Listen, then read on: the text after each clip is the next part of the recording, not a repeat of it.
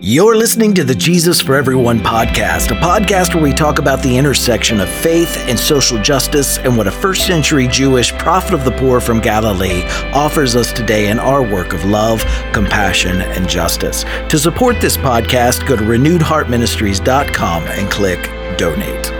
I'm also in a relationship with people who no longer believe in Christianity's high claims, but those same people, they still engage the work of living the golden rule and practicing the ethics of the Sermon on the Mount and modeling an ethic of personal and social love above all else. Hi, everyone. Welcome to this week's episode of the Jesus for Everyone podcast. My name is Herb Montgomery, and this is episode 384. Our title this week is Choosing an Ethic of Love, and our reading is from the Gospel of John, John 6:51 through 58. I am the living bread that came down from heaven. Whoever eats this bread will live forever. This bread is my flesh, which I will give for the life of the world. Then the Jews began to argue sharply among themselves. How can this man give us his flesh to eat? Jesus said to them, Very truly I tell you, unless you eat the flesh of the Son of Man and drink his blood, you have no life in you. Whoever eats my flesh and drinks my blood has eternal life, and I will raise them up at the last day. For my flesh is real food, and my blood is real drink. Whoever eats my flesh and drinks my blood remains in me, and I in them. Just as the living Father sent me, and I live because of the Father, so the one who feeds on me will live because of me.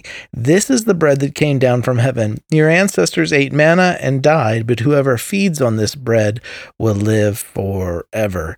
So this section of John's Gospel includes some problems. First, it is difficult to imagine a Jewish Jesus using the language of eating flesh and drinking blood. Second, this version of the Jesus story comes to the canon very late. It was written while the latest Gospels were being composed. And third, the analogy of flesh eating and blood drinking is only found here in this late gospel. It's absent from all of the earlier, older synoptic versions of the Jesus story. And that becomes even more confusing because although bread and wine are found in each of the other stories of Jesus' Last Supper in the synoptics, his Last Supper with his disciples, the bread and wine elements are actually absent from John. John's gospel is where we would expect bread and wine to be, given John's references to eating flesh and drinking blood, and yet they're nowhere to be found in this version of the Last Supper. Matter of fact, further, John's Jesus doesn't even command his followers to continue the Eucharist sacrament in this gospel as the synoptics do. In fact, if this were the only gospel we had, we would never even know that the Last Supper included bread and wine. So for all of these reasons and more, most progressive Christian scholars ascribe this passage this week to the Johannine community, the community that emerged around this gospel, and not to the original Jewish Jesus. So what we have to ask is there a way for us today, with our focus on establishing justice on earth and making our present world a safe and compassionate, just home for everyone as objects of that divine universal love, is there a way for us to reclaim these words in a life-giving way? So let's talk about it this week. Many Christians today focus on what they believe was the focus of the Jesus in the Gospels of Matthew, Mark, and Luke. That Jesus didn't focus on himself or his own person, but rather focused on inspiring others to follow his teachings, or what early Christians called the way. You can find this language used in Acts 9:2. Christians on this path, they focused on following Jesus' teachings as found in the stories, rather than on worshiping Jesus or believing in Jesus or eating his flesh or drinking his blood. In fact, they feel that they may be more accurately worshiping and honoring the Jesus Jesus of the stories by endeavoring to follow his teachings in our society rather than merely mentally assenting to Christianity's high claims about Jesus's person. And as I shared last week, we could substitute the language here in John of flesh and blood with language about following the teachings of this Jewish prophet of the poor and the marginalized communities of Galilee. For example, let me paraphrase our passage this week with that emphasis instead. My teachings are the living bread that came down from heaven. Whoever eats these teachings like we partake of bread will experience those things that are not temporary but eternal. This bread is my teachings by which I reveal the path of life to the world. Very truly I tell you, unless you internalize and follow my teachings and drink deep of their wisdom, you have no life in you. Whoever eats my teachings and drinks my teachings has eternal life, and I will raise them up at the last day. For my teachings are real food and real drink. Whoever internalizes my teachings, allowing my teachings to become part of themselves, like we do with food and drink, remains in me and I in them. Just as the living Father sent me, and I live because of the Father, so the one who feeds on my teachings will live because of them. This is the bread that came down from heaven. Your ancestors ate manna and died, but whoever feeds on this bread will live forever. Now, I realize that this kind of substitution won't work for everyone. For some, the analogy is still unreclaimable for now, and that's okay. For others, for them, it's not even clear why this language from a deeply Jewish Jesus might even be challenging. We're all on a journey, and for me today, where I am on my own journey, this substitution works. It places my focus where I believe it should be. Christian history is littered with those who honored Jesus with titles and high claims, and yet committed harmful atrocities in his name.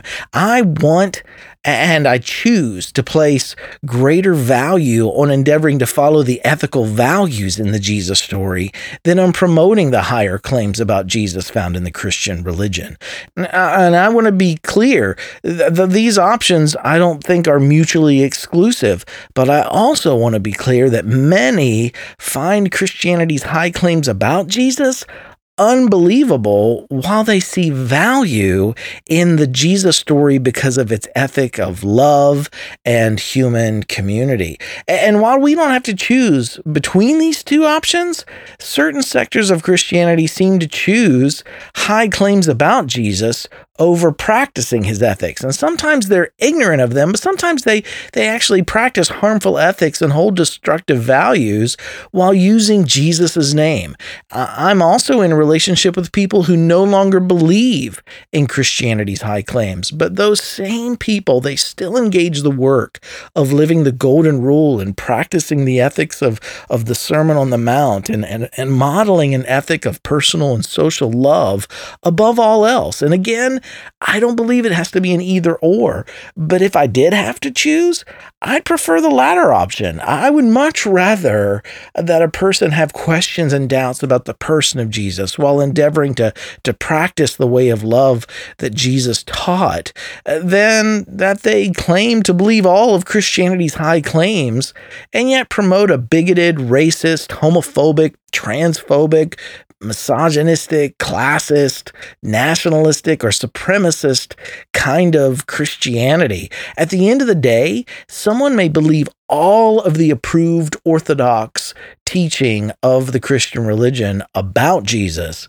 but not actually be following the Jesus of the story. And if you can do both, I want to affirm and honor you this week. If you can't do both, I want to honor and affirm you too. Whatever you choose the way of love, the way of life. Even if you can't wake every morning absolutely sure that the way of love will eventually and ultimately win, choose the way of love because you believe it's the better way.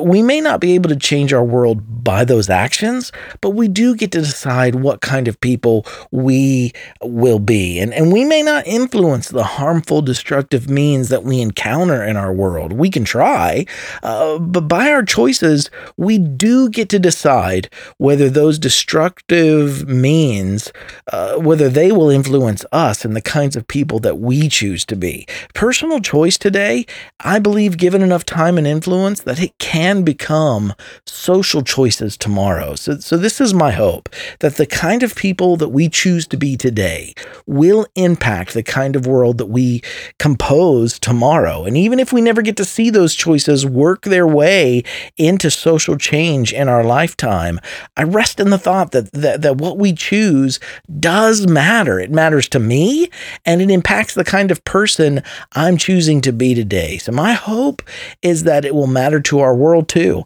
and that it will impact the kind of world that we and future generations get to live in tomorrow. Again, that paraphrase, whoever internalizes my teachings has come in contact with those things that are eternal. Heart group application this week. Number 1, share something that spoke to you from this week's eSight or podcast episode with your heart group. Number 2, what does practicing an ethic of love look like for you in your daily life, and not just your individual life, but as a part of your larger society as well, and discuss that with your group. And then number 3, what can you do this week, big or small, to continue setting in motion the work of shaping our world into a safe, compassionate, just home for everyone. Thanks for checking in with us today, right where you are. Again, keep living in love, choosing compassion, taking action, and working towards justice. I love each one of you dearly. I'll see you next week.